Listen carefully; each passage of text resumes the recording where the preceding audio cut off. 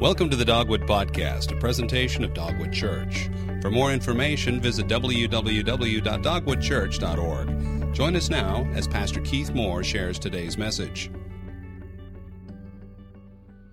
Well, I appreciate Pastor J.B. Collingsworth leading us in prayer, and especially praying for our upcoming series of services in February. I had several people catch me before the first service and say, "Did you see what was on that sign out there in front of the church where we pulled in? And did you know that was out there?" And then I noticed every single one of them were men. I'm just saying, they were. And I said, "Yes, I told them to put that sign out there." And I'm asking you to do this. I want you to take the offering baskets and take them and pass them down, and I want you to take just one of these cards, one of these inviter cards out of the basket, pass it along, and then when you get to the end of the row, if you'd pass the basket back down and let them put it down under the chair, so we'll be giving our offerings in those a little later. You see the topic, good sex, and the subtitle is, "It Might Not Be What You Think."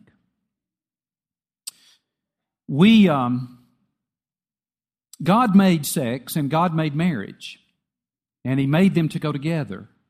But we've train wrecked that in our culture, and we're not the only culture to ever do that.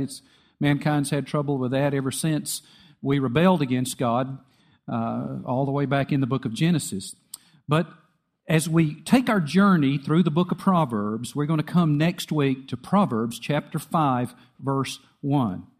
And all of chapter 5, fully one half of chapter 6, and all of chapter 7 deal with this issue of good sex. For God says there is good sex and there is bad. God says there is moral sex and there is immoral. God says there is pure sex and there is impure. God says there is holy sex and there is sinful sex. God says there is a way of living as sexual beings that glorifies Him and that He blesses, and there are ways of living with our sexuality that are destructive.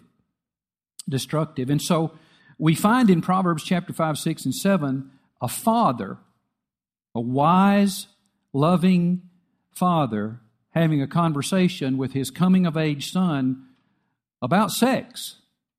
And not just about reproductive stuff. In fact, he doesn't get into that at all. He gets into the value and the who and the what and the why, and why God created it and how it's to be expressed. And because, that could train wreck a young man or a young woman's life, and will. And He knows the same thing about you and me. So here's what we're going to do. Starting next week we're going to do what this father did in Proverbs 5, 6, and 7, and we're going to talk about how to talk to your children about sex and sexuality. We're also then going to move on through the month and see what God has to say in those passages about how to avoid immorality and why. And it's pretty powerful stuff. And then we're going to wrap up the month talking about enjoying the sexual relationship in marriage. For he talks about enjoying marriage in here, but it's not general. It's not general. He's talking about the sexual relationship in marriage. Now, those of you who've been around here long enough know I'm not a let's shock people kind of guy. I don't think there's any value in that at all. This is not my intent with this series. It is to be your pastor and to help you as your pastor know what God says and why, and to enjoy what God says and why. And so I think the raciest that these sermons will get will be about PG-13, somewhere in there. So one of our elders told me after the last service, he said, "Well, it's either going to be really full next week or nobody's going to be here. I'm not sure." And I'm not sure either, but that's what's happening. Now, we gave you this inviter card because I want you to be praying for the the most strategic person or the most strategic couple that you are to invite personally to come with you to the series. And this is the invitation. Now, if you'd like more of these, I think we got maybe a few more of these out at the help desk, and you can pick up some invitations later. But be praying. Our society's dying, some of us literally, because we got this wrong. And we are not to hydroplane over it or act like it doesn't exist, and God doesn't. He takes it head on. And so we are going to do that too, and that happens next week. So pray with me as we jump in today. Let's pray. Heavenly Father, once again, I ask that you open our eyes, that we may see wonderful things from your word. Lord, refresh us physically and mentally and emotionally, that we may fully engage in these next few minutes and not miss what you have to say to us. And keep us on the path to life, we pray. And it's in Christ's name that we ask it. Amen. Now, the Bible says that you have a destination. You are not an accident. You are not merely an animal who's going to live out a life, and you're not a slave to your appetites or impulses, but that God created. I don't care who you've been listening to. You need to let God define reality for you. That'll change everything. You let God tell you who you are, where you came from, why you're here, and where you're going. For He says you have a destiny. He created it. You're here for a special purpose, and you do not want to miss it. Listen to the prayer of the writer of Psalm 139 to God in verses 13 through 16. Here's what he prayed to God. For it was you, God, who created my inward parts. You knit me together in my mother's womb. I will praise you because I have been remarkably and wonderfully made. Your works are wonderful, and I know this very well. My bones were not hidden from you when I was made in secret, when I was formed in the depths of the earth. Your eyes saw me when I was formless. And then listen to this last phrase. All my days were written in your book and planned before a single one of them began. God has planned for you. It has much in common with all human beings, but it is also unique. He has a destiny for you, and there is one path to live out that destiny, and He wants you to choose it. In fact, He says that we can trust the Lord Jesus Christ to guide us on this path to the destination that God has designed for us. King David said it best when he said to God in Psalm 16:11, it's going to be on the screen. In his prayer to God, he said, You, God, reveal the path of life to me. You see, it's only God who can guide us to the path of life. Every other voice takes us on the other path. You reveal the path of life to me. In your presence is abundant joy. In your right hand are eternal pleasures. See, God wants to give us, again, as Jesus described it, the life that is truly life. Now, our culture says all that God and Jesus stuff's meant to just, keep you in line and shame and guilt and hey, here's the way to really live over here. But no, God says, no, I intend to bring you abundant joy by being in your life and you being on the path with me. And I intend for it not only to be in this life, but in the next too. Eternal pleasures. Now, in Proverbs chapter 4, as we started last week, we saw already that there are two paths in life, and there are only two. There are only two. There is the path that leads progressively into life, and there's the path that leads to gloom and darkness and death. There's the path of wisdom, and there's the path of foolishness. And last week, we learned that we can get started on the path into life and light if we will listen to the right people. Listen to God and the people who've gone before us who walked with God. And we saw once again in this Proverbs that there is this father speaking to a son. And last week he called back to a grandfather who had died to say, remember, here's what your grandfather taught me, and he set me on the path to life, and I'm telling you what he told me. And this father and this grandfather, through the father, is saying to the son, we are urging you, we are pleading with you, we are begging you, we are exhorting you, choose the right path. Because you get to choose. Nobody else chooses it for you. God will not even make you choose.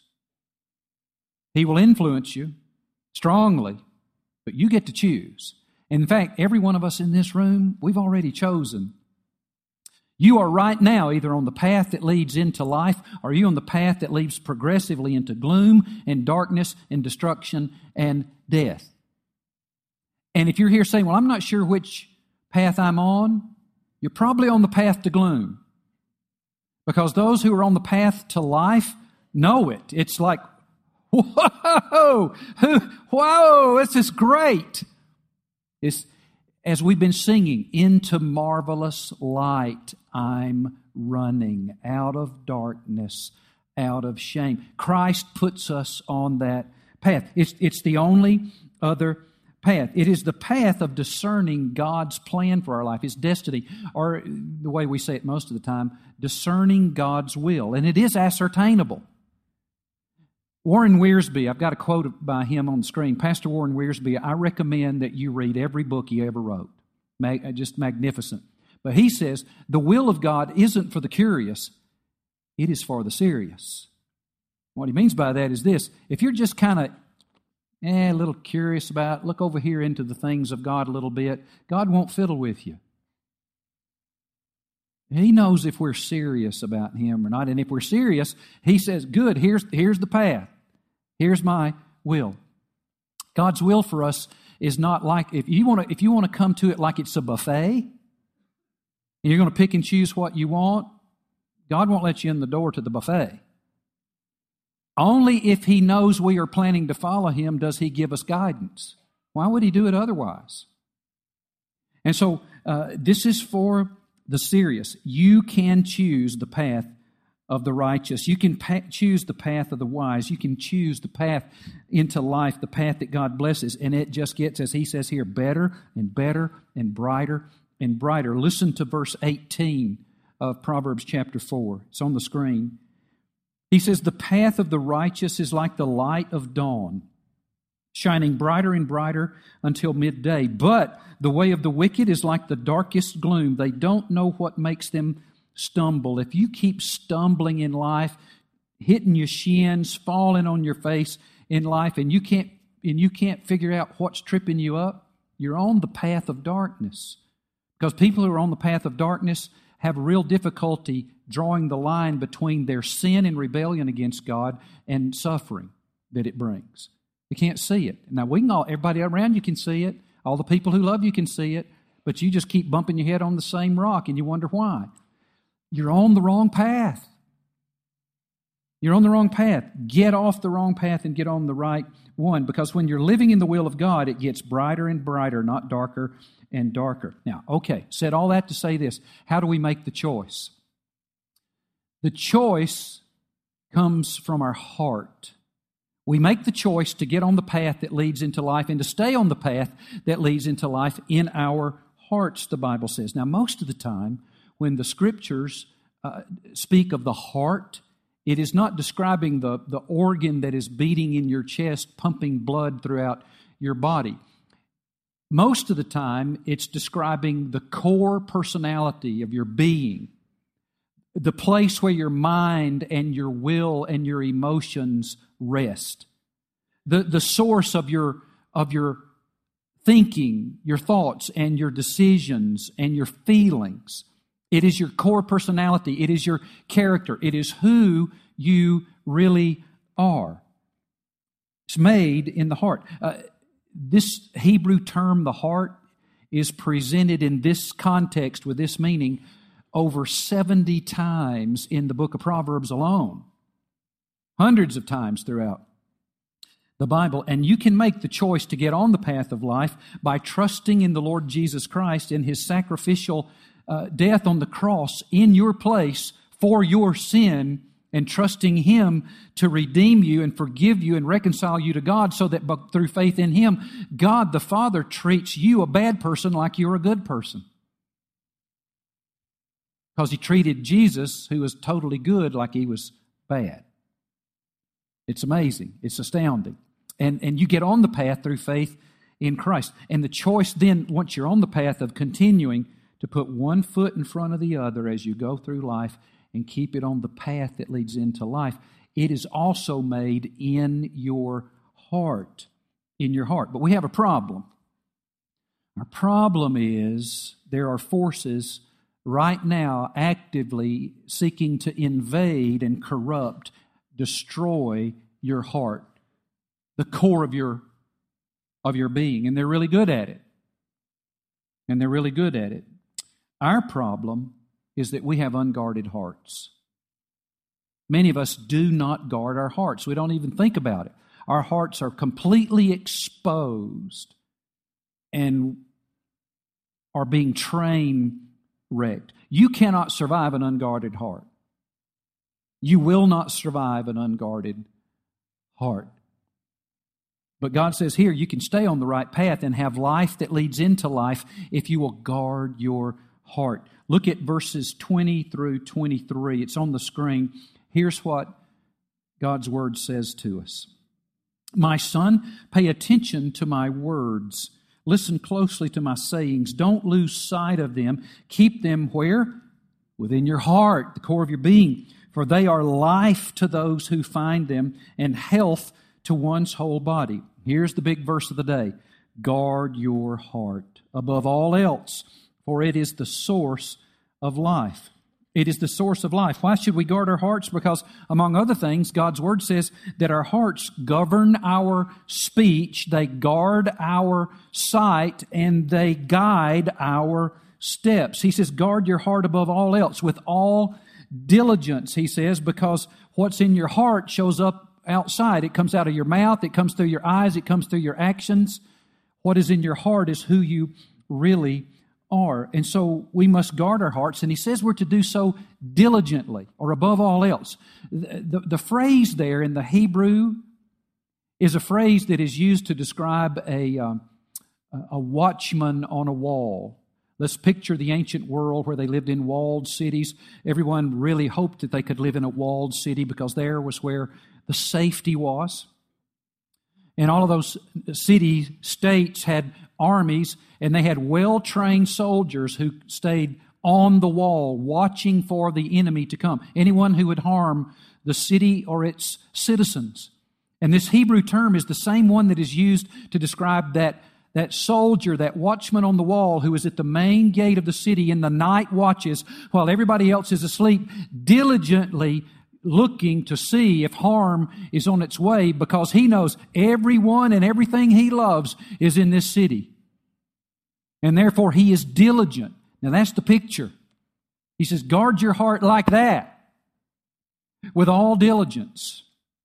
With all diligence. And so we need to know, how do you do that? So I want to get in the next few minutes, about the next 15 minutes, really, really practical on how you go about guarding your heart, because it sounds like some of that beautiful poetic language of the Scripture that we really don't know what to do with it. It just, let's guard our hearts. Now what? How do you do it? Okay, you ready? Here we go. There are 3 phrases that I want to give you to hang your hat on to remember. And here they are. You can guard your heart if you will watch your mouth, focus your eyes, and watch your step. And here we go. Let's jump in. How do you guard your heart? First of all, jot this down. Watch your mouth. Did your mama ever tell you that? Daddy ever tell you? Watch your mouth, young man. Watch your mouth. Look at verse 24. Read it with me out loud so some of us can wake up. Ready? I thought you was praying, but I think you was asleep. So here we go. Take a deep breath. Let's read this together. Don't let your mouth speak dishonestly, and don't let your lips talk deviously. That's what God's Word says in verse 24. You see, part of the process of guarding one's heart As part of the process, the wise father in the book of Proverbs told his son that he must keep perverse, crooked, devious, false, lying, dishonest, careless, crass, corrupt, and profane talk out of his life. He must keep all that out of his life. And so the question comes, it's not really clear as to where the Father was saying, don't speak in this manner, or whether he was saying, don't listen to this kind of stuff. It's really a little bit unclear, but I think if we were to go to the wise father and say, which did you mean? He'd say, both. Don't be speaking in this manner, and don't listen to it. Don't listen to it. It is foolish. Be careful. And so here we go. Really practical. You ready for this? Be careful what you listen to. Be careful who and what you listen to. I listen, from time to time, I'll turn on talk radio. Let me just tell you, be careful. Whether it's political, I don't care if it's to the right or the left, even some of the religious talk radio, the news stations that are talk radio. Sports talk has become the worst. I mean, I used to like to listen to sports talk because they actually talked about great performances and what was going on. Now it's nasty. There are 3 stations that I know of in Atlanta that I'll try to figure out what's going on in the sports world. And half the time I turn on, in 5 minutes I got to turn it off. Turn it off. Listen, here, much of all of this is cynical at best. Much of it is gossip. Tons of it is profanity. Much of it is sexual innuendo, sometimes blatantly sexual immoral. Much of it is smart aleck or smart mouths. Much of it is hostile, and much of it is hateful. Much of it is unloving. Some of it is actually obscene. He said, listen to it. Why? This stuff gets down in your heart. It doesn't stop with your ears. You say, well, I like to listen to that stuff. It's entertaining. Well, of course it's entertaining. That's why it's dangerous. It gets down in your heart and begins to corrupt your heart. And I find that people who listen to this stuff on and on, some of you have become, frankly, more cynical. Some of you are a little bit gossipy, somewhat crass. Some of you, sometimes obscene, sometimes hostile, hateful, unloving, calloused toward life. This stuff gets down in your heart. Listen to Ephesians chapter 5, verse 4. God said in His Word, coarse and foolish talking or crude joking are not suitable. And He goes on to say it leads to further ungodliness. Further ungodliness. You got to guard your heart, because from your heart flow the springs of life. It influences everything else in your life. So watch your mouth. Second of all, he says, focus your eyes. Look at verse 25. Let's read this one out loud together. Ready? Here we go. Let your eyes look forward. Fix your gaze straight ahead. Focus your eyes. So as part of the process of guarding one's heart, this wise father in Proverbs told his son that once he chooses the path that leads into life, the wise son must remain focused on it. Keep his eyes on the road. Keep you straight ahead, moving straight ahead. The picture we have here is of this son being placed on a straight path, a narrow path of wisdom, the path leading into life, headed toward the goal of life together in Christ, in the life that is truly life, and he's keeping his eyes on the path. Keeping his eyes on the path, straight ahead. Jesus said that the way is narrow that leads into life. He said it is narrow. So picture a narrow path on a mountainous area with cliffs on either side that's a little bit dangerous, and you got to make sure you're staying on the narrow path. That's the picture of this son staying on the narrow path. But let me get really practical here. It is true. Sometimes our hearts, our spirits, the core of our being gets corrupted because of what we gaze upon, what we focus our eyes on, what we see, not what we glimpse, but what we focus upon. Our mouth, yes, gets us in trouble. Our ears get us in trouble, but our eyes get us in trouble. And because we choose to when we intently look upon the wrong things, upon wicked things, upon evil things, upon perverse things, upon immoral things, upon dishonest things, upon hateful things, on crass, profane things, when we look and we focus our attention on these kind of people or these things, we leave the path. This stuff gets in your heart. It doesn't stop with your eyes. It's not just entertainment. It gets down in your heart. We are not the first, but we are the latest society, the latest culture to make violence a major part of our entertainment. Violent television shows, violent movies, violent novels.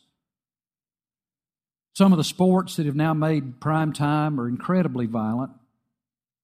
Turn it on and watch two people who say they like each other, beat each other senseless and unconscious, kicking and beating the tar out of each other, blood everywhere. We can't get enough of it. So, but I like to watch it. It's entertaining. Well, of course it is. Violence is like looking at a lizard. It's fascinating and revolting all at the same time.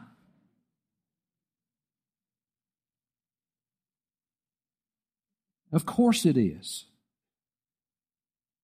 Let me talk about video games just a second. What you doing with your kids? Do you actually have a bunch of video games where you and your kids are actually killing imaginary people? What are you thinking? What are you... You're not thinking. Hey, we can stop voting. The jury's out. Study after study. I mean, completely non-religious studies. You go to Ivy League schools, everybody's done these studies on this kind of watching violence. It says everybody is shown to have an increase in a tendency to be aggressive and maybe a greater tendency even toward being radically violent toward people they know and love. You can't do it. Well, it's entertaining. Of course it's entertaining. That's why it's dangerous. But it gets in your heart. It gets in your soul. It corrupts our hearts. Now, we're going to deal with much more with this subject starting next week in our Good Sex series during the month of February. But when we think about guarding our hearts by the proper use of our eyes, we are confronted with the most frequent and most powerful soul-damaging practice in our world today, and that is looking upon sexual immorality. And it's everywhere. I mean, we don't even need to give examples. It's everywhere. It's television shows, movies, advertisements. Even Hardee's hamburgers now. I mean, really. They've leaked their ad for the Super Bowl, and they're saying it is going to... Hardee's. It's going to have the most seductive ad during the Super Bowl. It's everywhere. Allison and I went to buy protective cases for our cell phones the other day. Every single company you went to, guess what's on the picture? Sexual immorality. It's everywhere, and we know it. It is everywhere, and it gets down in our screens. Now, there are people who do say, "Oh, Pastor, what you see doesn't really affect you." Then we probably should run and tell Hardee's and the other companies who are going to be spending an eye-popping $4 million for a 30-second spot at the Super Bowl or a jaw-dropping $8 million for a 1-minute ad during the Super Bowl. Probably better tell them, hey, nobody's watching, doesn't affect them. King David said it this way. Psalm 101, look at it. He said, "I will refuse to look at anything vile and vulgar." Now, there's a traditional proverb. We really don't know who came up with it. Some credit Shakespeare, some credit Cicero. We don't really know. Truth matters, don't really know. But here's the traditional proverb that says, "The eyes are the window of the soul." Whoever originated that, whoever they were, their eye. Not so much that you can look into someone's eyes and see their soul, but that your eyes are a window into your soul. And what comes through your windows goes all the way down to your heart. all the way into your heart, whether it is good or bad. Garbage into the eyes, garbage into the heart. But by the grace of our Lord and Savior Jesus Christ and the power of His Holy Spirit in us, we are able, He has made us able to choose not to look upon the things of darkness. He's made us able. People say, I can't help what I look at. Yeah, you can. You can't help what you glimpse. You can help what you look at. Billy Graham once said, I can't keep a bird from flying over my head, but I can keep it from building a nest in my hair. We choose what we gaze upon. And instead, we can focus our sight on things that lead us to right steps in the path of life. Let your eyes look forward. Fix your gaze straight ahead. And the Bible tells us in Hebrews chapter 12, too, that we can do that by keeping our eyes on Jesus, the champion who initiates and perfects our faith. We sang it to Him a few minutes ago. We sang a prayer to Him, saying we will do it. We will keep our eyes on You. We will keep our eyes on You. Yeah, we better. He's the way. You see, you can't not look at something, but you instead of looking at what destroys your heart, you look at who renews your heart. You change your focus. You change channels. Jesus said in Matthew 6:22, the eye is the lamp of the body. If your eye is good, your whole body will be full of light. And Philippians chapter 4, verse 8 says this, finally, brothers, whatever is true, whatever is honorable, whatever is just, whatever is pure, whatever is lovely, whatever is commendable, if there's any moral excellence in anything, any praise, dwell on these things, look upon these things, gaze upon these things. Here's my problem, and I bet it's yours. But even those of us who walk with Christ, we still don't always do this, do we? I don't always gaze upon what is holy and just, and sometimes I do find myself not only tempted, but putting something vile and vulgar before my eyes, whether it's violence or sexual immorality or who knows, all kind of stuff, that just crass speech. Why do we do that? Because something's wrong with us. Something's wrong in our hearts. Every one of us. Every one of us. This is why we know that we can't do it alone. We are sinful people still in need of a Savior. And if we turn to Jesus and His gospel and have a daily vision of His incomprehensible love expressed toward us in that while we were still sinful people, He died for us and made a way for us to be reconciled to Him.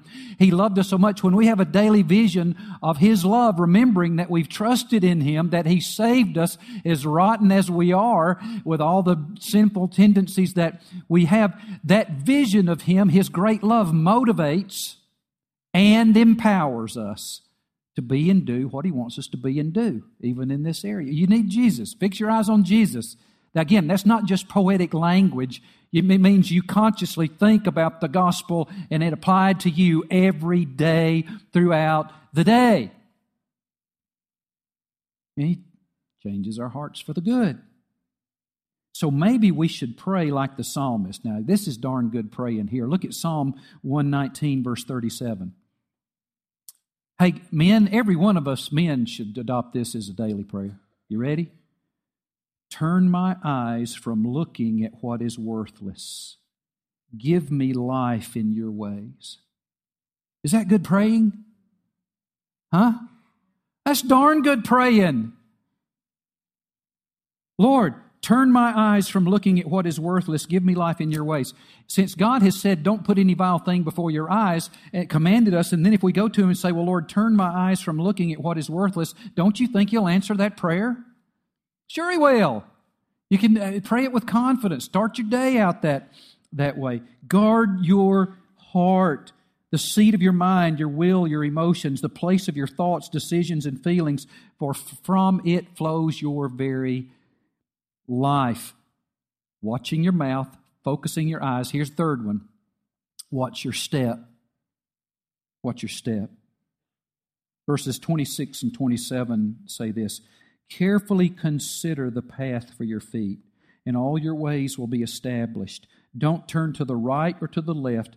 Keep your feet away from evil. I mean, once again, what we see here is this father urging this son that he loves magnificently, now that he's on the right path, to dedicate all his energies to staying on the right path. He said, don't even try this other. Don't even sample. He said, get on the road and take no detours. Whatever you do. Whatever you do. Now, the New Testament passage that speaks to us is this one, Ephesians chapter 5, verses 15 and 16. Jot down the reference. This is an important reference. These are the two verses I have written over the top of the document that is my life plan and that I review constantly. Here's what God says. He says that we are to pay careful attention then to how you walk or live. Not as unwise people, but as wise, making the most of the time because the days are evil. Proverbs 4:26 says, carefully consider the path for your feet. Ephesians 5:15 says, pay careful attention then to how you walk. Now let me see your eyes a second and then we're going to pray. This kind of carefully considering the path of your feet, this practice of paying careful attention to the way that you live, it cannot be done in a hurry. Hurry eliminates the possibility of carefully considering the path of our feet. You got to slow down. And I'm begging you as your pastor, if you want to do one thing in 2015 that God will use to transform your life, it is this: ruthlessly eliminate hurry from your life.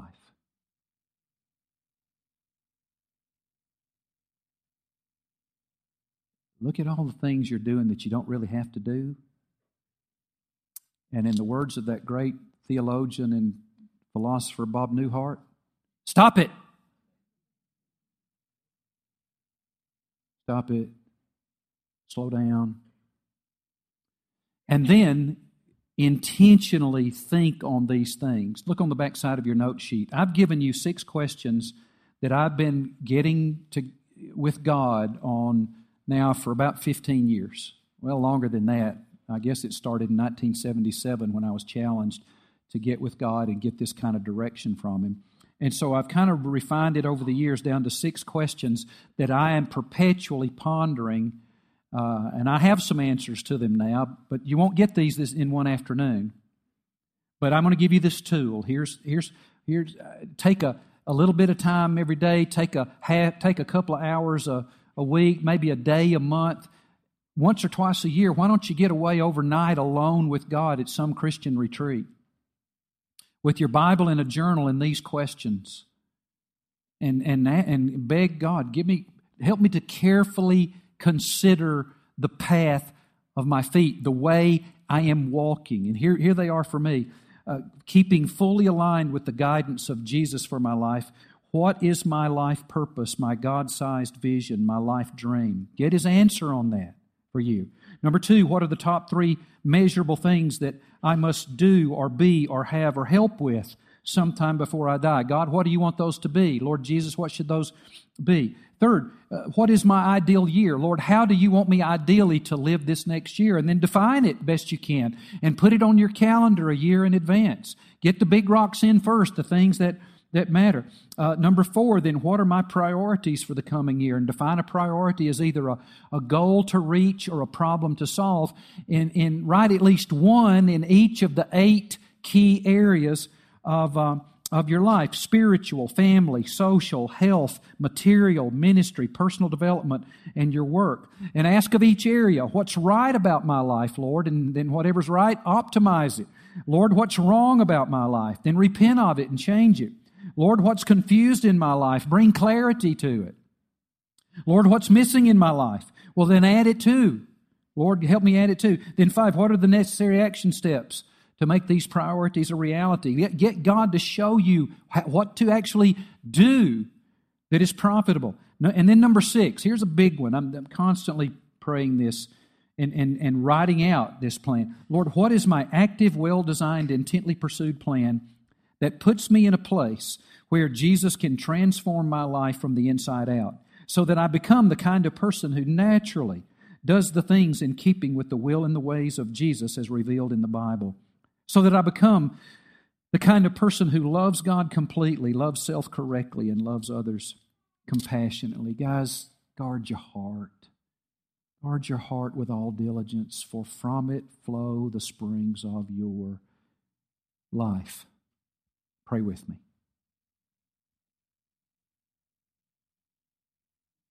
So take a moment and just tell Him, and right where you're seated, your own personal place of prayer. Maybe you need to confess to Him, Lord, I have completely disregarded my heart. I've not watched my mouth, what I say and how and what I listen to. I've not focused my eyes, and I've consistently looked upon vile and vulgar things that are corrupting my heart. Lord, I haven't watched my step, and I keep stepping off the path. So, Lord, forgive me and show me the way back on the path, and help me by the power of your Holy Spirit to keep my eyes on you, the author and perfecter of my faith.